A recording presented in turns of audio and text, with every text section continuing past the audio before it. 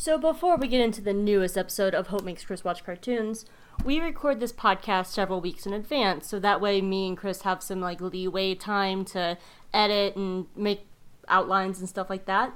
But because of that, whenever I get a new patron, it's going to be a few weeks before I announce them in show.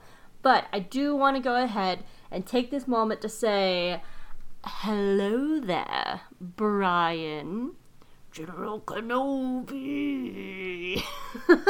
Welcome to my newest patron, Brian. The reason I went a little Star Wars there for half a second is because Brian's a friend of mine. He's also an Obi-Wan cosplayer.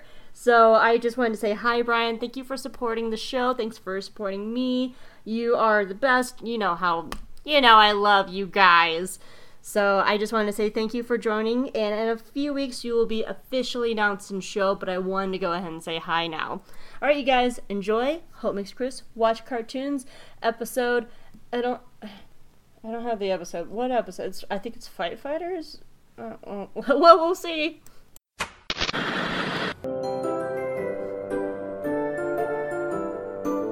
What the hell is this? Oh, this is so boring. What else is on?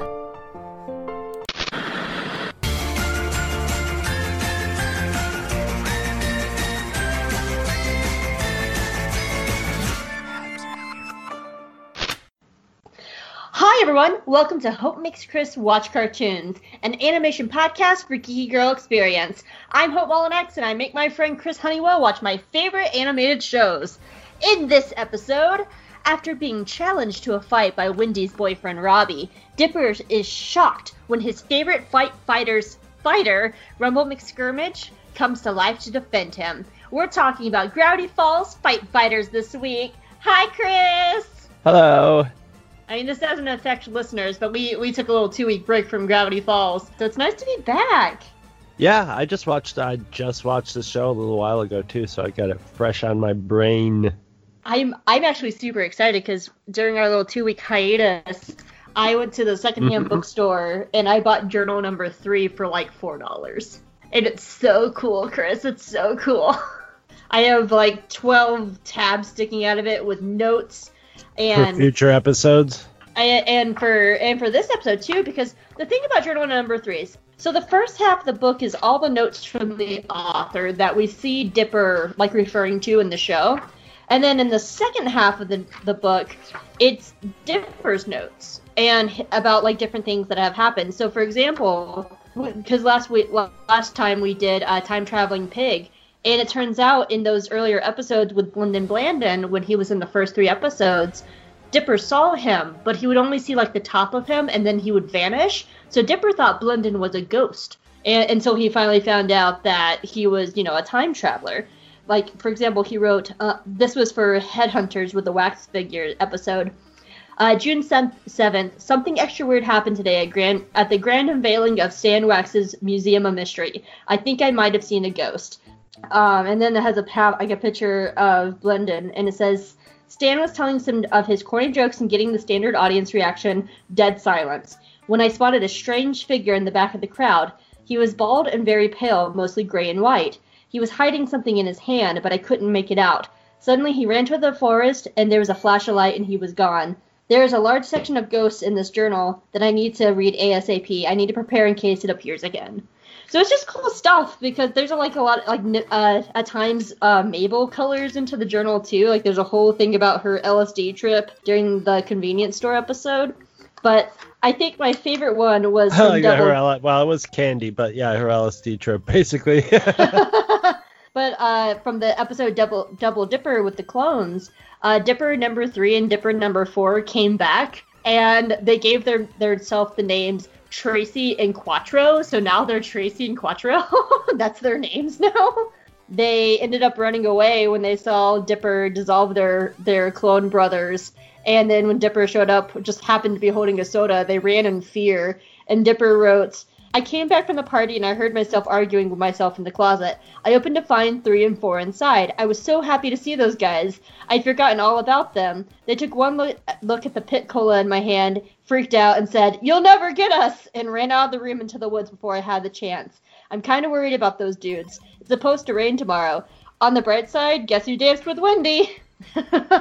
So it's like, then there's so many other adventures that are written in here too. So it's just really cool. So there's a lot of spoilers in here, so I can't. There's certain sections I just can't read to you. But I thought it would be cool to have a new segment into the show where I read Dipper's journal entries or the author's journal entries when it pertains to the episodes. Excellent. Yeah, so we'll get there. But I don't know. A reference now. I know, it's so cool. They really put a lot of work into this because depending on who's writing, like the author writes in cursive, Dipper has very basic at writing. I think Seuss at one point writes on it in this too. Oh, that's a very like common style nowadays for kids' books. Like as a kid, I would have eaten that up. Like journals are self-written, like the Diary of a Wimpy Kid books and stuff like that. They're the Origami Yoda books and stuff like that, where it's just sort of a journal with a kid's pictures in them and stuff like that. It's always that stuff really appeals to kids in the age group that would be watching Gravity Falls. I think there's also a special edition one. Yeah, it's like $200, but oh jeez. But it has invisible ink, so you can read it with a black light.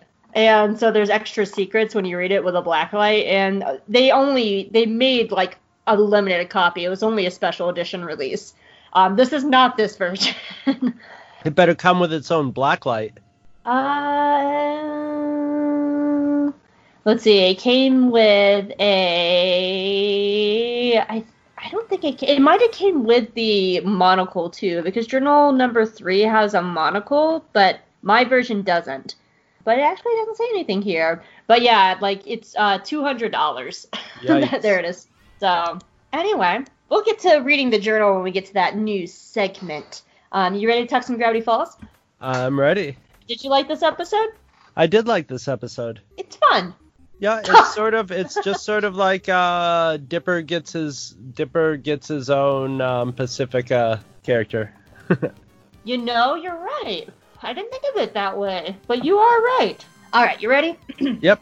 Fight Fighters is the 10th episode of Gravity Falls, and it aired on September 14th, 2012. Happy birthday to my sister in 2012. That's my sister's birthday. It was written by Zach Pies and Alex Hirsch. It was directed by John Aoshima, and the storyboard artists were Mark Garcias and Eric Fountain. Some extra information for you. Rumble McSkirmish is voiced by Brian Bloom. He is a prominent soap opera actor as well as a video game voice actor for games like Call of Duty, Dragon Age, and he's also the voice of Captain America in several Marvel video games. The pixel sprites were animated by Paul Robertson, who also designed sprites for video games like Scott Pilgrim vs. the World, the game, and Fez. There are so many nods to video games in this episode. It would take me so long to list every single reference, but some of the more prominent ones are as followed. The title of this episode is A Night to Street Fighters, along with Rumble's design and movements being a nod to Ryu and Ken. Rumble throwing barrels at Robbie, who has to jump over them, is a nod to Donkey Kong. When Rumble fights Robbie, the finish him is from Mortal Kombat. During the end credits segment with Dipper, Mabel, Stan, and Wendy are 8-bit figures. There are several nods to Super Mario Bros. Games, including the episode's ending cryptogram. So many references. Well, as always with Hope Makes Chris Watch Cartoons, well, I normally say we break this into 3 parts, but it's 4 parts now because we have a journal. So part 1, we're going to talk about stories, themes, and character. Part 2, I'm going to read Dipper's journal entries. Part 3 will be Chris's speculation corner. And part 4 will be the cipher and Instagram. What? The cipher and cryptogram corner. With Instagram. Read about it on Instagram. Apparently. All right, Chris, what was your favorite part of the episode? My 3 favorite things were all video game things. 1, Nort. It's drawn backwards. Yes, of course it is. And the bike's like tripping over the curb of the other bike. It was just I used to play Tron all the time, so it was always good. As soon as I saw the light cycles that said Nort, I'm like, oh, Tron backwards. And also like the fact that Seuss wanted to go into the game is like the plot of Tron. But my favorite game was Insert Coin. I thought that's the best gag of the whole show is Insert Coin. Winner. And the other thing I know, I just love whenever it was necessary, the 8-bit music that they composed for this is really good. Yes. It sounds like other Gravity Falls music, but it's totally 8-bit, and it has a very video game feel to it. So it's just really nicely done. They also use one of my notes is they use 2 different styles of animation, which is why they had to have special animation with an 8-bit designer to be on top of the traditional animation that they use. So they're actually blending 2 different styles of animation for this episode. And it's really nice. I think the part that I really noticed it is when Rumble's holding Robbie's flyer for his band, and the flyer against Rumble's body clearly is a different style of animation within his 2 hands. It's really cool what they did with that. My favorite parts of the episode, I also love all the video game jokes. My 2 favorites is the Donkey Kong, but also Dipper using the planks to make it look like he's looking through black borders and he just throws them on the ground. Yeah. The entire fight scene with Dipper and Rumble is just so cool. Like, from their little stat bars to, like, Seuss trying to knock it out and everything. But by far, the best throwaway line of this entire episode is Rumble yelling, "Take me to the Soviet Union!" I like that line, too. And Dipper going, "That's a lot of problems. We can't do that." Well, let's get into this. I have a lot of various different notes. Do you want to start or me? No, go ahead. I didn't really have a lot of notes for this. Okay. So my first note is, I always wondered how well this episode would translate for people who weren't big into video games. And a few weeks ago, I was watching this episode with my stepmom, who is just not a video game person. And she absolutely enjoyed it. And she didn't even need the references to still enjoy the episode. And it got me thinking that this is a good way for a show to pay homage to another medium. Because everybody knows the very basics of a video game. Like, they know what it looks like, even if they're not gamers. Like, they know, like, tropes of video games because it's just so much in our pop culture. And, yeah, there are a lot of deep-cut jokes for gamers in here. But at the end of the day, this episode is focused on Dipper and the characters of Gravity Falls and why we love Gravity Falls. And the video game stuff with Rumble is just sprinkles on top. So if you get the reference, fine. But they do a good job of keeping the focus on Dipper's story to where you don't need to know video games to understand the episode. I don't like the video games that they're referencing in this all come from the 80s and 90s, you know? Yeah. They all could plausibly be from a console game, but... Or, I mean, like, you know, a game you would see in an arcade, but, like, the fighting games could have been but they were all from the 8-bit days. So, like, the target audience when this came out wasn't even alive when these games were out. So they probably played them, you know, online or something, you know, just as a joke. But I think the video games just play off. I mean, there's, like, if you put a Pac-Man and a Donkey Kong joke in there, 90% of everybody in the world is going to get that because... And that's the thing, like, even if someone's not a gamer, people still know what Donkey Kong is. Right. And it's, you know, I mean, it's not, if it was focused on, like, gaming at the time, or, you know, if it was going to be a take on gaming and be timely for when they made it, they would have done it probably on, like, stuff like Donkey Kong Country and first-person shooters, and I'm very surprised Tetris didn't make an appearance in it. It might have been a background joke. There's a lot of background jokes. I was sort of expecting it, so I was sort of looking for it, and I never saw any kind of Tetris joke. I'd have to go back and look, because there was like something like 25 video game references in this episode, and I only wrote like 4. Yeah. So. I thought my Nort note was gonna get taken off in the beginning part there, but yeah, that's one that didn't make it onto your list, so I got to actually use one of my notes. I tried to keep it to the ones that actually were like part of the plot. Right. Because there was one with Frogger. Frogger was one. Dance Dance Revolution with Old Man McGucket was one. But they didn't actually they weren't part of the actual plot. So I try to stick it to those ones.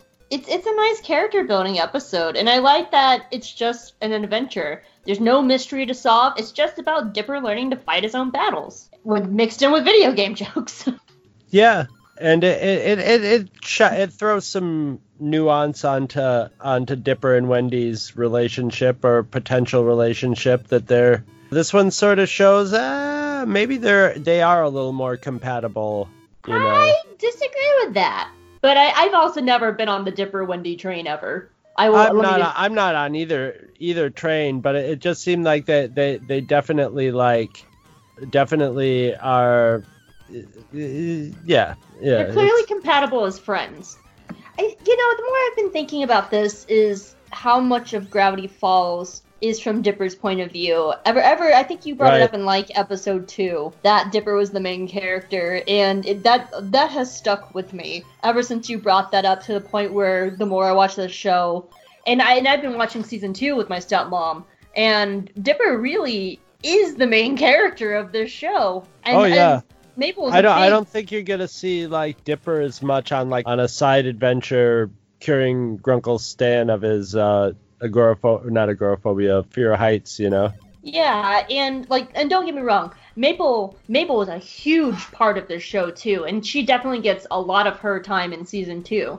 But as I've been rewatching season 2, because of course I'm rewatching season 1 with you, I was like, well, yeah, there has to be more Mabel stuff, and there is a lot of Mabel stuff, and she's definitely a very, very important character. But the more I watch this show, I'm starting to realize more and more is Alex Hirsch is writing this from his point of view, from adventures that he had with his sister. And with him writing, Dipper is his character. He is the Alex Hirsch character. Honestly, he'd be better off putting it from that point of view, because it's a point of view he knows. It's based off of his point of view. It's going to be more honest than if he tried to play it from Mabel's point of view. Yeah, and he definitely works very hard, and I do think he has consulted his sister on things too, because a lot of the references are just stuff from. We're gonna get to an episode called Boys Crazy in a few episodes, and it's a Mabel episode, and it's all about pretty much Ariel's adventures growing up, being a fan of Backstreet Boys and stuff. So he does have those callbacks with his sister. I just can't shake this of ever since you mentioned that, it's absolutely colored my view of this of, Dipper really is the main character of the show, with Dipper being a very close second. And I mean very close, half step down. You mean Mabel, right? Yes, I don't even know what I said. You said Dipper again. Yes, he's doubly the main character. No, Mabel is the half step down, but it's just comes from the writing. I do like how this is a continuation of the Dipper being a man storyline and him learning how to be humble, because we saw this with the Banatars, which was him learning how to stick up for himself. And also it's a nice kind of callback to the Lammy Lammy dance from the convenience store, because once again, Dipper is again caught in a lie. The 2 times so far in the show he's been caught in a lie, he either was humiliated or he got his ass beat for it. And these are not that most people experience video game life lessons, but I like that he's not perfect on the first go. Once after the Lammy Lammy dance, he suddenly is not a lying character, because that wouldn't be authentic. Yeah. Well, also the life lesson, just because it's a video game taught life lesson, that's just what's going on in this episode. But that lesson, you could have changed the video game aspect into it to that movie My Bodyguard, and he just hires a big tough kid from the high school to beat up Robbie, and had the same story, So it's a basic story. Yeah. Just got the video game element in it. And I like that they're not afraid to beat the crap out of both of those kids' characters. I was like, oh, geez, I didn't know how realistic they were going to go with it. But, if you throw somebody 50 feet in the air and they come down on the monkey bars, they're dead. But I like that when Dipper's done being beat up, he's all distorted and squashed into the ground and stuff. So I like that they go for it at that level of cartoonery. They give Dipper the space to backslide. Sure, he learned a lesson with Lammy Lammy dance, but that doesn't mean he's perfect. And of course, now he's backsliding again to where, once more, he's lying to people to try and get his way. And then it comes back to bite him. It's just interesting how, during the 80s and 90s, during the 80s more, but in the 70s, 80s, and 90s, they were very conscious about like violence in cartoons, and like in Bugs Bunny cartoons they would cut out in the 80s and 90s. They started cutting out when Elmer Fudd would do a gunshot wound, a shotgun wound to the head, a shotgun blast to the head, because they didn't want kids thinking that you could survive a shotgun blast to the head and stuff like that. I just find it funny that like they could have these kids getting the crap beat out of them, but they had to have such a battle with like, the standards department over other stuff. It's definitely, I mean, just look at the comics code. They thought that comics were rotting children's brains when actually it's been statistically proven that comic books help teach children how to read. But it's definitely been a shift of several studies showing that violence in like video games and stuff like that really doesn't have much an effect. Yeah, there is still some effect on people, and TV shows do have an influence on people, but when it comes to actual like cartoon violence, it's such a small number of people where this happens to where I don't want to say it's okay, but I mean, there's at least, it's not violence to be violence, see, like a Bugs Bunny cartoon. Like, there's a lesson here.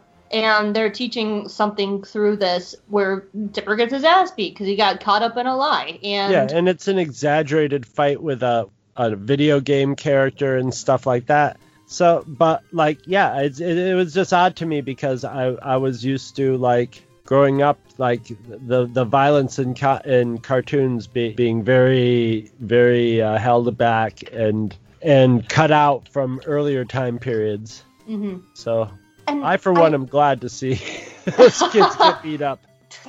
Don't take that out of context, guys. I will let you know, though, at some point, I think it's in season 2, Grunkle Stan does say, Seuss, would it be wrong to punch a child? So there you go. There's your Grunkle Stan moment. Yeah. I also do like the fact that Dipper is absolutely horrified when Rumble goes after Robbie. Because Dipper, we've established, is a very kind character. He never at any point wanted Robbie to actually get hurt. And he's horrified when he sees what his actions have brought. Yeah, this is sort of like follows Dipper's character, where he gets caught up in a moment and does something, but he also, you can tell when he's caught up in the moment, he's still sort of, there's still part of him like when he hits start with on the game and he's just like, okay.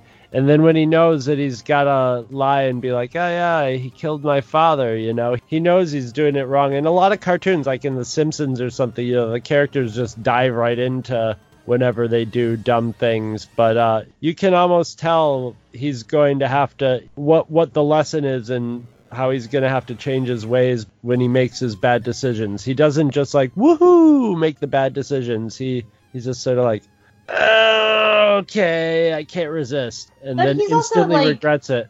But he also gets excited too, which I like that you say he caught up. That's the only thing that gets him to do it. He gets him excited enough to do it, but he still always has a conscience. He doesn't have to rediscover his conscience. He knew he did the wrong thing from the start, but at the end he has to be like, all right, I'm gonna. And that's what a kid would do anyway. I've been waiting to say that. I like that you use the words get caught up in it. Because, like, when they're in the kitchen and he gives Rumble the taco, like, Dipper's just, like, really fascinated. And the kid's 12. And I mean, hell, I'm 32. If fucking Link from Zelda popped out of my TV, I'd be freaking out at 32. Yeah, you'd be fascinated. Yeah, I would be. And I like that he still has that, like, 12-year-old reaction of being like, this is awesome! Your pixels are great! This is fun! Whoa, fireballs! And he still has that very 12-year-old reaction until reality crashes back, and then he's just like, oh, God! He's got a sword. Yeah. I love that line too. I'm just like, this street has dangerous litter. Yeah. That was such a good line. But really what it boils down to, like, the lesson of the day is there's no cheat codes in life. Life is messy, and that's what he kind of realizes that has to happen between Wendy and Robbie and Dipper. He realizes he's not always going to win this, and life is messy, and he's just going to have to deal with this development of Robbie and Wendy. There's no easy way out of that, but something that Gravity Falls does so well, and that we'll see over the course of the show, is when they start taking these harder life lessons is what makes them grow and become better characters and better people. And I like that he just kind of accepts that I'm going to have to put up with Robbie if I'm going to be close to Wendy. And it's not going to be perfect. Well, he's also doing the 12-year-old thing of like, and I'm going to be there when you mess up. Yeah. I mean, I've already stated multiple times on the show my feelings about Wendy's writing in season 1, so I won't bring it back up again. But yeah, I mean, he does feel like he's going to be the one to swoop in and quote-unquote save Wendy. And so it's... Or he'll just wait around till she realizes Robbie's an idiot or whatever. I mean, Robbie is an idiot. I mean... Yeah, I know, but that's... Yeah. I mean, that's the 12... That would be the 12 Dipper mind of a 12-year-old. Is just like, one day she'll see what a fool he is. And in fact, they're all fools, you know. They're all little kids, you know. Yeah. So they're all really kind of idiots. They're all little shavers. Yeah, exactly. I do have to wonder about Robbie a little bit, though, because I don't know where Robbie's jealousy over Dipper's coming from. Like, I get why Dipper is jealous of Robbie, because he's with Wendy. I don't understand why Robbie is... I guess he senses, and also Robbie is also like, I mean, he's obviously super, super uncomfortable in his own skin and doesn't have a lot of self-confidence and all the stuff, you know, he's a teen talker, you know, so, and like he sees how well Dipper and Wendy get along, and he also knows Dipper's on the make, so yeah, of course he would be feel threatened by him. I'm very glad you picked up on that with Robbie about being uncomfortable in his own skin. But yeah, I agree. And because like even then, like we do see bits of Robbie where he's not a terrible person. Like at the end, after Dipper's been beat up by Rumble, and he's like, "All right, Robbie, let's fight." Like Robbie doesn't want to fight Dipper if it's, you know, we see that, and he's unsure about that. I think he wanted a reason for Dipper to fight him so he could come out on top, but if Dipper wasn't going to fight him, then he realized that he would just be a jerk. You know, he would Robbie has a conscience too. He can't just pound somebody who's going to sit there and take it. Absolutely. So it's very, very subtle, but there's some good Robbie work happening when Robbie is such a trashy character. I say trashy with love. I love Robbie. I really do. I love everybody in the show. There's no one on the show I hate. I love Robbie as a trashy goth teen. And I think it gets me too, because when I was in high school, for like a year and a half, I was like super gothic, like full black lipstick, black nails, wore the black clothes. So like the whole like eye paint for men, I was just like, that was me. So I do kind of get Robbie on a different level, because I've been in his shoes where I was super uncomfortable in my own skin. So I was like, I'm going to be goth and be angsty. But my favorite thing ever was I was in high school and I was in some sort of argument with my mom. I don't even remember what it was about. It finally came out to my mom came up to me and she was like, look, I don't care if you wear black clothes and black lipstick and black nail polish, but stop trying to act sad, because you're the happiest person I know. So I was a happy goth after that. There's lots of happy goths in there. I worked backstage at a Nine Inch Nails concert, and Trent Reznor, right, from Nine Inch Nails, is the goofiest, doofiest, happiest, friendliest guy you'll ever see. He must get all it's either he's manufacturing that anger or he gets it all out on stage. Because backstage, he's just like, doopy-doop-doop, hi, how are you? Hey, how's it going? You know? Yeah, and I know several happy goths as well. Like my buddy Mark, who actually used to be my manager at Hot Topic, like he's the happiest, most loveliest kind of like, I wouldn't classify him as goth. He's more of that kind of like metal style. He's more metal than goth. Yeah. But he is just the sweetest, kindest dude. He will give you his spike shoulder shirt off his back, and he's just the sweetest. So, but yeah, I mean, I get Robbie. I've been in his position, and I think that's kind of why, like, he's still a jerk, but I do have a little bit of sympathy for him. So, did you have any like particular thoughts on Rumble in general as being like the monster of the week? I thought he's hilarious. He's hilarious. It's great because he's just sort of a monochromatic character. He's a video game character, so he's just what makes him so humorous is he's given such a limited Like, not only in what he can do and what he can say and how he can react, but how he looks and how he can move and everything. And so having him visually come out as still intact as a video game, and the character is completely in the parameters of the video game, is what makes it like hilarious. I also like how it pulls the video game into the real world. Like when Robbie jumps over the barrels, there's like little 200s that pop over him. Yeah. Oh, all sorts of things. Yeah. Well, that he actually has his own power level and everything.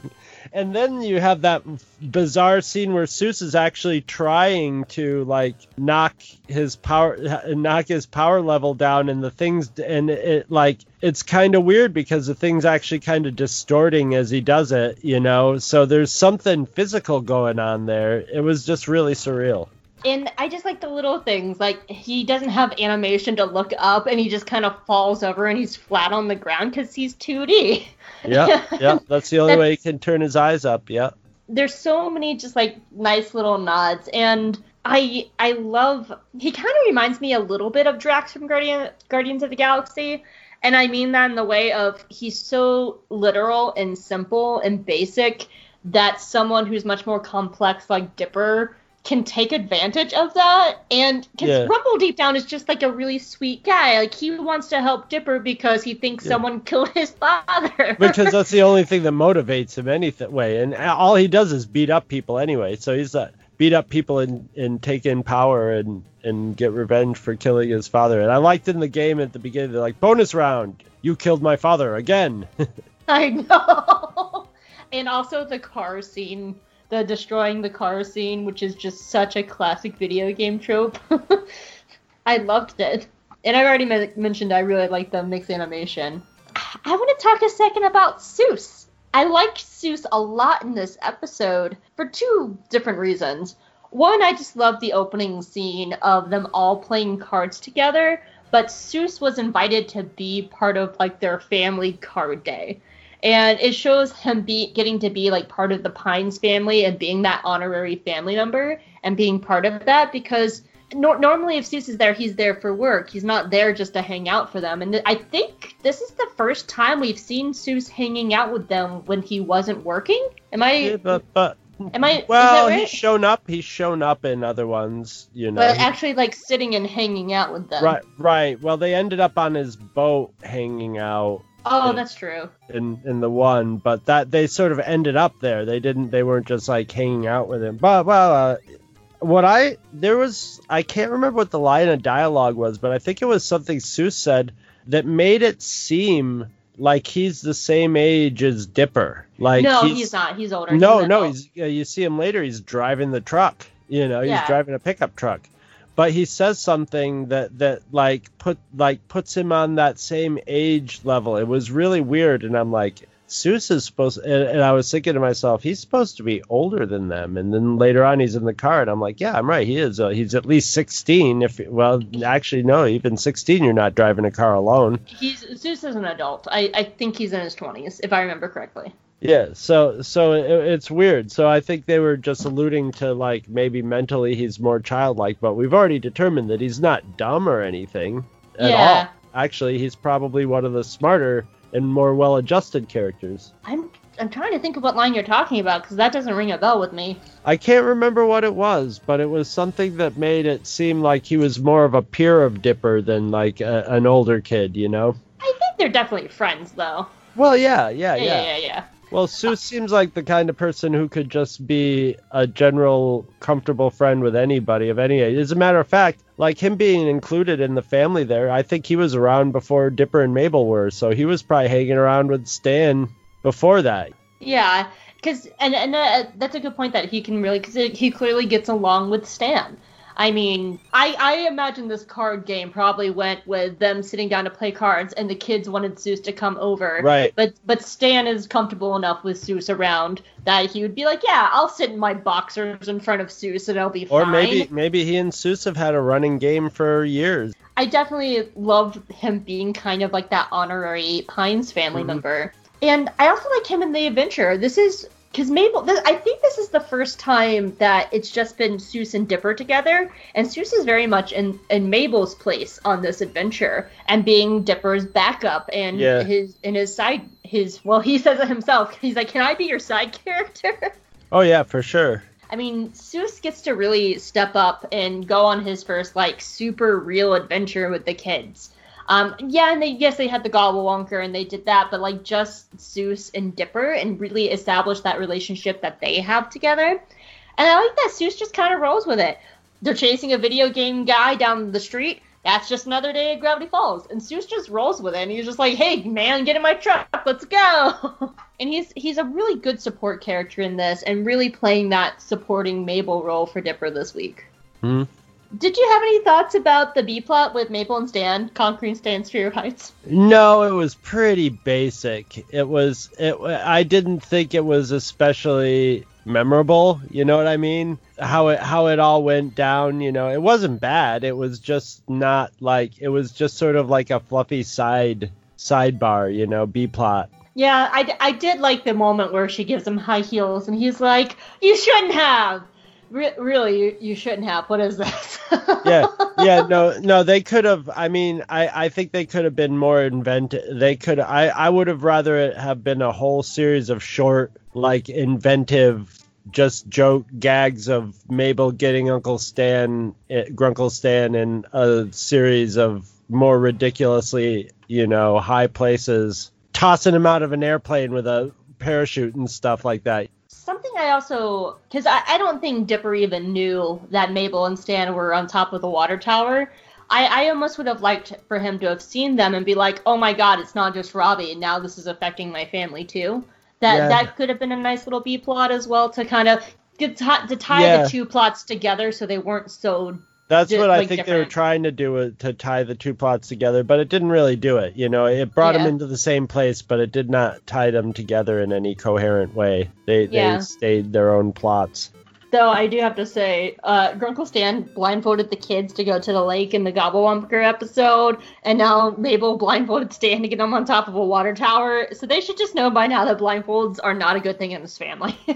And I think we've sort of established by now that like Grunkle Stan never seems to be around or see any of the Monster of the Week type paranormal aspects of the show. He's always off someplace else while all that stuff happens. There's never like seen him dealing with the clones or being like, well, how did you get copies of your, you know? So it's they're keeping him plausibly in the dark. In the dark, yeah. Yeah. The only real question I had about that though, not about that point, but about the Mabel and Stan plot, is pretty much so far in the first 10 episodes. A lot of the side B plots are with Mabel and Stan. We saw this like with the Lazy Susan crush and stuff like that. So Mabel and Stan are spending a lot of time together, and they're definitely developing a deep relationship together, and they're very similar characters.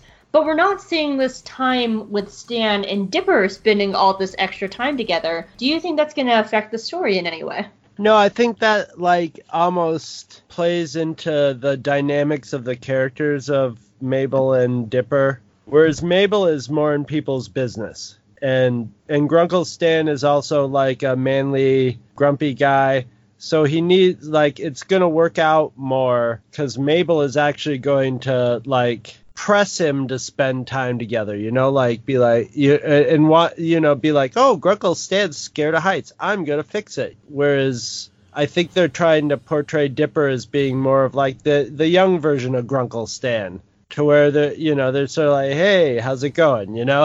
Yeah.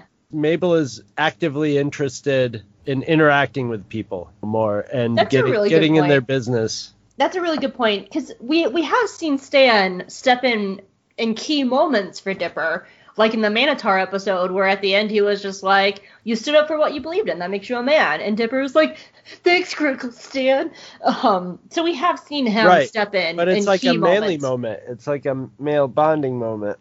So that's a really good point. I didn't think of it that way, from the point of view of the twins, where Mabel would just be like, let me just get in everyone's business. She is like that. She's genuinely like curious and enthusiastic about other people. So I mean, I've known people like that. I've known people like that who had to, like, when you went to through the toll booth on the thruway, they would be like, how was your day? Do you enjoy your day? And start asking questions to wanting to get to know the person in the toll booth. So yeah, I think Mabel's one of those people. Oh my gosh. I'm trying now imagining Mabel working a toll booth and like the line of traffic backing up because she needs exactly because she's talking to everybody. Yeah. I've worked with people like that in retail, which is fine when you're slow, but when you're busy, you can't do that. No, yeah, they become a liability after in those circumstances. But did you have any other notes about the episode? Not really. I sort of worked it. I only had all the other stuff I sort of worked in to your notes. The only other note I had was just a quick little visual note. Is lumberjack guy in that shot? He looks like Bluto from Popeye with red hair. It looks like they just made him off the Bluto model. So I thought that was really cool. Manly Dan was in this episode? Yeah, he was standing in the background, and just for a quick second, I think he even I don't even know if he said anything or something, but that he and his kids were standing in the background in one scene. Oh, probably when they were running through town. And he looked like a red-haired Bluto. He was basically the model of Bluto with red hair. Huh.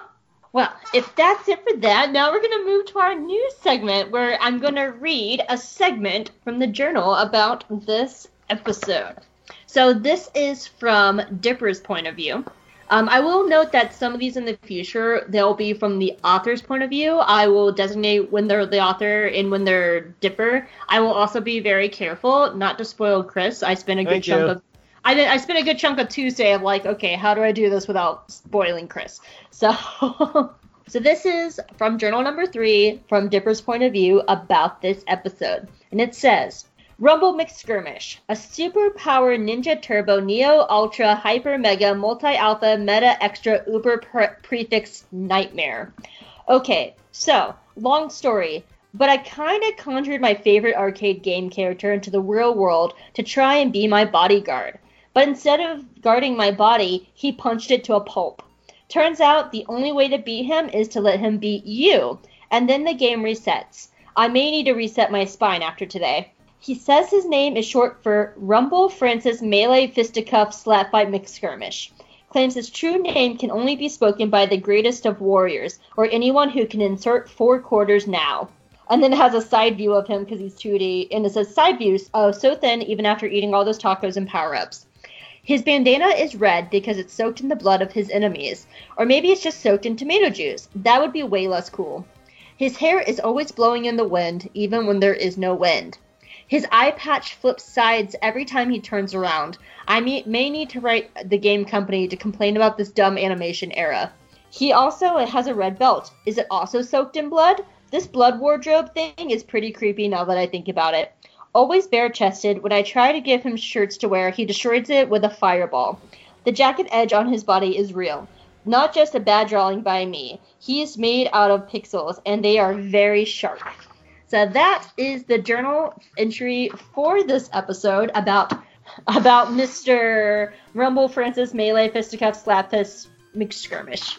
I think this is the first, that and in the cartoon was the first time you ever really heard anybody describe what a pixel felt like. I know. That's such a good, kind of cool. That's such a nice little detail of ow, your pixels are sharp. Yeah, that's funny. Yeah. Well, my favorite segment now is part 3, your speculation and theories corner. I do have a question I want to throw out, but I wanted to first see if you had any new speculations. Well, obviously I could say, the video game character's coming back, but I think we're going to have an episode someday where Robbie and Dipper, if not, don't necessarily become best pals, but they bond in some adventure and actually become grudging friends. I'm predicting it in the future. Okay. I predict, since that's this segment. Okay. So here's my question I wanted to throw out. We had a rampaging video game character in the real world that went right through the middle of town, ripping it apart. And so it's pretty much like a monster rampaging through the town.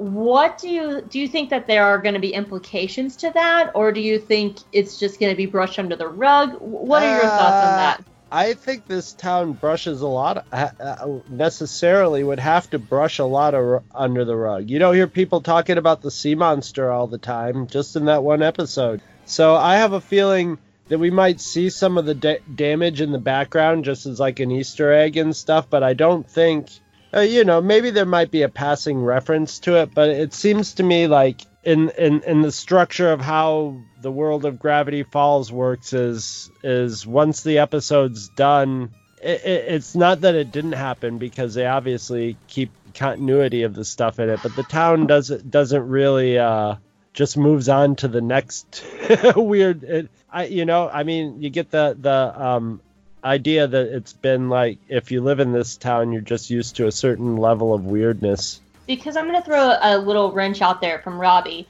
Because Robbie says to Dipper in this episode, why does weird things like ghosts and video game characters always happen around you? Meaning he remembers the ghost from a few episodes ago. Right.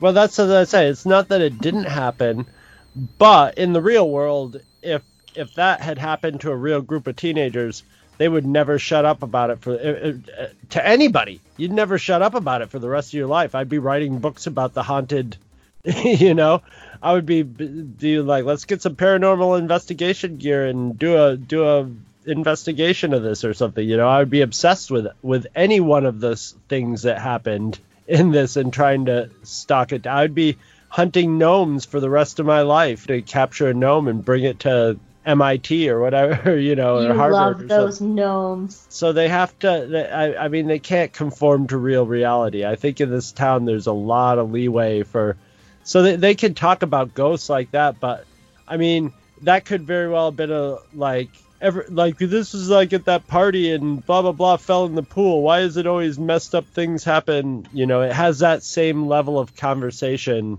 except it's about ghosts. Okay. So. Cool. I can't say anything else. Okay. Did you have any other speculations or theories? Nope, that's it. Yeah, this wasn't a very, lore building episode. No. Alright, well now we're going to go to part 4, which is the Cipher Corner and connections to previous episodes. There is actually a connection to this episode from last week's episode, which was the time-traveling pig. So in the scene where Blynden Blandon is trying to adjust his camouflage suit, it flashed several images as he was trying to adjust it. One was the Gobblewonker, but another image was the arcade from this episode, so it was a hint that we would be coming to the arcade. A little flash forward, yeah. And there is one more image that was flashed too, and we'll get to that one as well. And as always, there's a cryptogram at the end of the credits, and when it's deciphered, it reads, "Sorry, Dipper, but your Wendy is in another castle," which is a reference to Super Mario Brothers' line, "Thank you, Mario, but our princess is in another castle." Yep. I do wish there was an "excuse me, Wendy" line in there. That would have been so good. I would have died. That's such a deep cut Zelda joke. It's not even in the Zelda. That was the Zelda cartoon. The "excuse me, princess." If there was just an "excuse me, Wendy," See, I'm old. I think of that as a Steve Martin joke. Oh, just look up "excuse me, princess," and there's a supercut of every time Link said "excuse me, princess" in the Zelda cartoon, and it was a lot, and it's ridiculous because every single time he just goes, "excuse me, princess." It's great. So, Chris, guess what? What? We got some comments! All right. So, I've been trying to figure out the best way of how to do comments for this podcast, because it's coming out at 2 different times. Of course, patrons get this early, and then the public show comes out 4 episodes behind. So, at the moment, I'm just kind of gonna just take them as we get them, and once I figure out a better system, then cool. The best way to comment, if you're a patron, you can comment just up on the episode in the Patreon, because it makes it nice and easy for me to find. And if you're not a patron, I know Podbean has a place where you can comment, but just to make everything easy, just comment on the Geeky Girl Experience website on the episode. That would make it just really easy for me to find, because then I can just pull up the episode on the website. And it'll be right there, and it'll be lovely, and that'd be great. Our comments come from our lovely patron, Kate, one of my dearest friends, and I love her so much. And she left us comments on 3 different episodes. So you ready? Oh, yeah, I'm ready. So the first one is for the inconveniencing. And she says, sorry for the late comment. I got super behind on life, including podcasts. That said, the episodes continue to be great. Since this one is, as y'all pointed out, the first horror TM episode, I just wanted to say that I think Gravity Falls does a great job of walking the line of what horror is appropriate for a children's show. And she has that in quotes. They understand better than a lot of actual horror film creators that things can be horrifying, even grotesque, without resorting to the shock value, grim, dark blood and gore. Yeah, I don't think they could on Disney either. But so much like, I don't watch a lot of horror movies, so I won't be an expert on this. The ones I have watched, the ones I find more terrifying are the ones that are just tension. Half of like what, it's not quite horror, but something about like looking at something like Cloverfield, you don't see the monster until the end. What's horrifying is you're just getting, or something like Jaws, you know? Jaws is tense because you never actually really see the shark except for a couple times, but it's just the tension of knowing it's nearby. Yeah. Or if you're playing a game like PT, there's really not many monsters. There's like a little fetus in the sink, and then there's a ghost occasionally. But most of the time, it's just the atmosphere that's scary about PT. So yeah, I mean, Gravity Falls does it really, really well. Yeah, well, I mean, in the end, it's a comedy, and it's for kids. So Yeah. you can, I mean, they could get scarier. There's been more horrifying stuff for kids, but it's usually like a standalone story, like a scary animated version of A Christmas Carol or something like that, which is like, when you watch it, that's really scary. But it's, but kids love it. But like, I don't know if it would be too much if you had a whole series with that grim and dark real horror every week. Mm-hmm. There's always, you almost always have to even put a vein of comedy. I think the closest maybe that it ever got to that was maybe Goosebumps or something like that. Yeah, which or also still you... had a good amount of comedy in it, Yeah, or Are You Afraid of the Dark on Nickelodeon? Yes. Kate's next comment is for Double Dipper, and she says, I fully did not think of Paper Jam Dipper as neurodivergent. That's a really good observation. Also, he reminds me a bit of Bunny from Powerpuff Girls, if you remember that episode. Great podcast for a great episode. Yeah, it's been so long since I have seen the episode of Bunny with the Powerpuff Girls, but I know exactly what you're talking about, and I need to go back and rewatch it. Did you ever see that episode? I have not. So pretty much what they do is the Powerpuff Girls, gosh, it's been like well over a decade since I've seen this one. They want to make another sister, and they make a sister in a lab, and she's just this, I don't want to say a Frankenstein version of them, but she's just like really big and hulking and like speaks in very simple sentences, and they treat her, gosh, it's been a decade. I know they're like super, like they love her, but everybody else has difficulty with her. And that's really all I remember from watching it when I was much younger. So it was a really good episode. I know what you're talking about, Kate. And finally, the other one comment is for Irrational Treasure, and it was talking about some of the movies that we referenced. So she said, National Treasure, being the Nicolas Cage movie, is enjoyable but dumb. The Mummy is fantastic. I absolutely agree. And doesn't make the questionable claims to historical accuracy that National Treasure does, though it certainly isn't super cerebral or anything. I thankfully have never seen nor read The Da Vinci Code. You're not missing anything in the movie, Kate. As a book, it's an enjoyable read of a book because it's one of those page-turner, just sort of spy novel things. And it was an extra big hit when it came out because it just was a novel idea at the time. But yeah, it's not great literature. But it is a fun book. It's a lot more fun than the movie. The movie was just dumb. The book is dumb too, but you don't have time to. It's one of those, every chapter is a cliffhanger, so you just don't have time to question anything. You're just being driven ahead in the story from beginning to end, and then you're done with it in 2 days. But I do agree. The Mummy is a fantastic movie. It's one of my personal favorites. Oh my god. I still have never seen the Mummy. I plan on watching it because I remember when it came out and people were like, I thought it was going to be dumb, but it was fun, sort of like a B movie Indiana Jones. And I was like, oh, that sounds pretty good. And Brendan Fraser's an appealing actor. He's always just like a fun actor to watch. Brendan Fraser is a national treasure in that movie. But he's not in National Treasure. No, but he is a national treasure. Yes. As a person, he's a national treasure. Yeah, but not to be confused that he's in National Treasure. Although I think Nick Cage is a national treasure too, but maybe not in National Treasure. You know, Nick Cage is very hit or miss for me. And most of the time it's miss. I've never been able to super dig him. And he has had some good things that I've seen him in, but for the most part, he's a very miss actor for me. He's not my jam. Some actors are just not your jam, and that's fine. Yeah. I'm sure he's a nice guy, just he doesn't jimmy the jams for me. Not my jimmy jams. Well, thank you so much for your comments, Kate. I love you. Chris doesn't know you. I love you.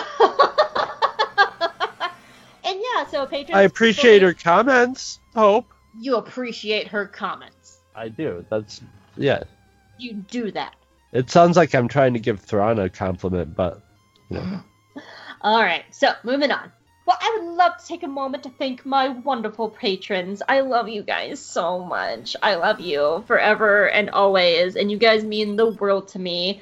And just the deepest thanks to Billy, Lynn, Patrick, Bree, Alex, Kate, and Heather. I love you guys. You guys mean everything to me. You guys are just keep me going, and your encouragement is great. And I love you, and I just wanted to take a moment to say thank you to you guys, and you're the best. I love you so much. So, all right. Well, did you have anything else? Not really. All right. Well, what were your final thoughts on the episode? I liked it a lot. It referenced a lot of stuff from my time period, and it was just a good, fluffy, fun episode, and just very well. The more I'm watching this, the more I appreciate the work they put into the production in this, especially with like the sound design and stuff. It would have been cool enough just to have a video game character. Like in a normal cartoon, he sort of would have come out and been like a cartoon character. He would have been the real world version of it, but it wasn't enough just to bring him out as a pixelated version. But they, like, when there was action involving him, they used real, like, They made video game music for it. It's very nice. It was a lot of fun. Yeah, and that's how I feel about it. Like, this episode's a lot of fun. It's a great homage to video games, but none of the jokes are, like, super deep cut to where, like, normal people couldn't enjoy this episode, because it's still grounded in Gravity Falls, and we're grounded in Dipper's story. And the video games in it figure enough into the story that you could know nothing about video games and get enough of it to have fun. Yeah, they set it up really nicely, like, even with just Robbie jumping over barrels. If you didn't know that was Donkey Kong, they've already set up in the story that this video game is bleeding into the real world, so that kind of thing would happen. But let's be honest. I'm thinking 90% of the world knows that's Donkey Kong anyway, so... Oh, yeah. But in case they didn't, it's at least set up in the story. And it's a really nice continuation of Dipper learning to stand up for himself. And I really love Susan this episode and seeing him being in the Mabel role. And Rumble's just a hell of a lot of fun. Every line that comes out of his mouth is just so funny. I love Rumble McSkirmish so much. See, it's funny because I thought this was going to be a parody of Fight Club, and I'm like, are they going to be parodying an R-rated movie for this? Which I could see it happening, but then as soon as I saw the video games, I'm like, okay, it's Street Fighter. Yeah, I was wondering, because like when you said Fight Club last time, I was like, Yeah. Well, that's all I have, so where can people find you, Chris? You can find me at twotruefreaks.com. That's where all our podcasts are, including J Guys and Jedi, the other podcast I do with Hope Mullinex, where Hope and Chris watch Star Wars cartoons, and we will be watching all the Star Wars cartoons and even The Mandalorian, which isn't a cartoon, but it's Filoni-ish, so we're watching it. You can subscribe to our podcast there or at iTunes. You can also see when all our podcasts come out on Facebook, on our Facebook page, the Two True Freaks Podcast. or you can just go to a casual hangout at the Two True Freaks Cantina. And we are also on Twitter at Two True Freaks by Twitter, run by the legendary Gene, the podcasting machine. Gene. Well, as for me, of course, this is the animation podcast for GeekyGirlExperience.com. You can find all my writing there. I do reviews, discussions. My brand is animation, Star Wars, and queer discussions, and that's where you can see my brand. You can also find me on Twitter at Hope Molinax. As Chris says, we do Jedi Guys and Jedi, and I run our Jedi Guys and Jedi Twitter account, and I also have fanfiction over on Archive of Our Own under the name Chaos Lydia, and you can find my fanfiction there as well. And you know what, you guys, if you like this show, share it with a friend. You know, tell people about us. Yeah. Yeah. That'd be really cool. Well, you want to hear the title of what we'll be talking about next time? Yes. Next time's episode is called Little Dipper. I figured there had to be a Big Dipper, Little Dipper title at some time. It's too much of a slam dunk. Any thoughts about what next week's might be about? It's going to be like Honey, I Shrunk the Kids, maybe? Can't say anything. I will not confirm or deny. Honey, I Shrunk the Dipper? Will not confirm or deny. So I guess you'll have to see next week. I will. Bye. Bye.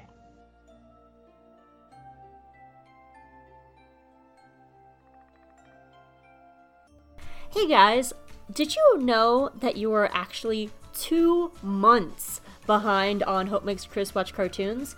My patrons over on Patreon have access to more episodes of this show as well as behind-the-scenes content. Patreon is a great way for you to support this podcast and my website, Geeky Girl Experience, with multiple tiers of content that you can choose from. If you become a patron, you'll get your name shouted out in the episodes, as well as my never-ending gratitude. You can sign up today at www.patreon.com/geekygirlexperience. Thanks for listening. I'll see you next time, and I love you guys. Bye.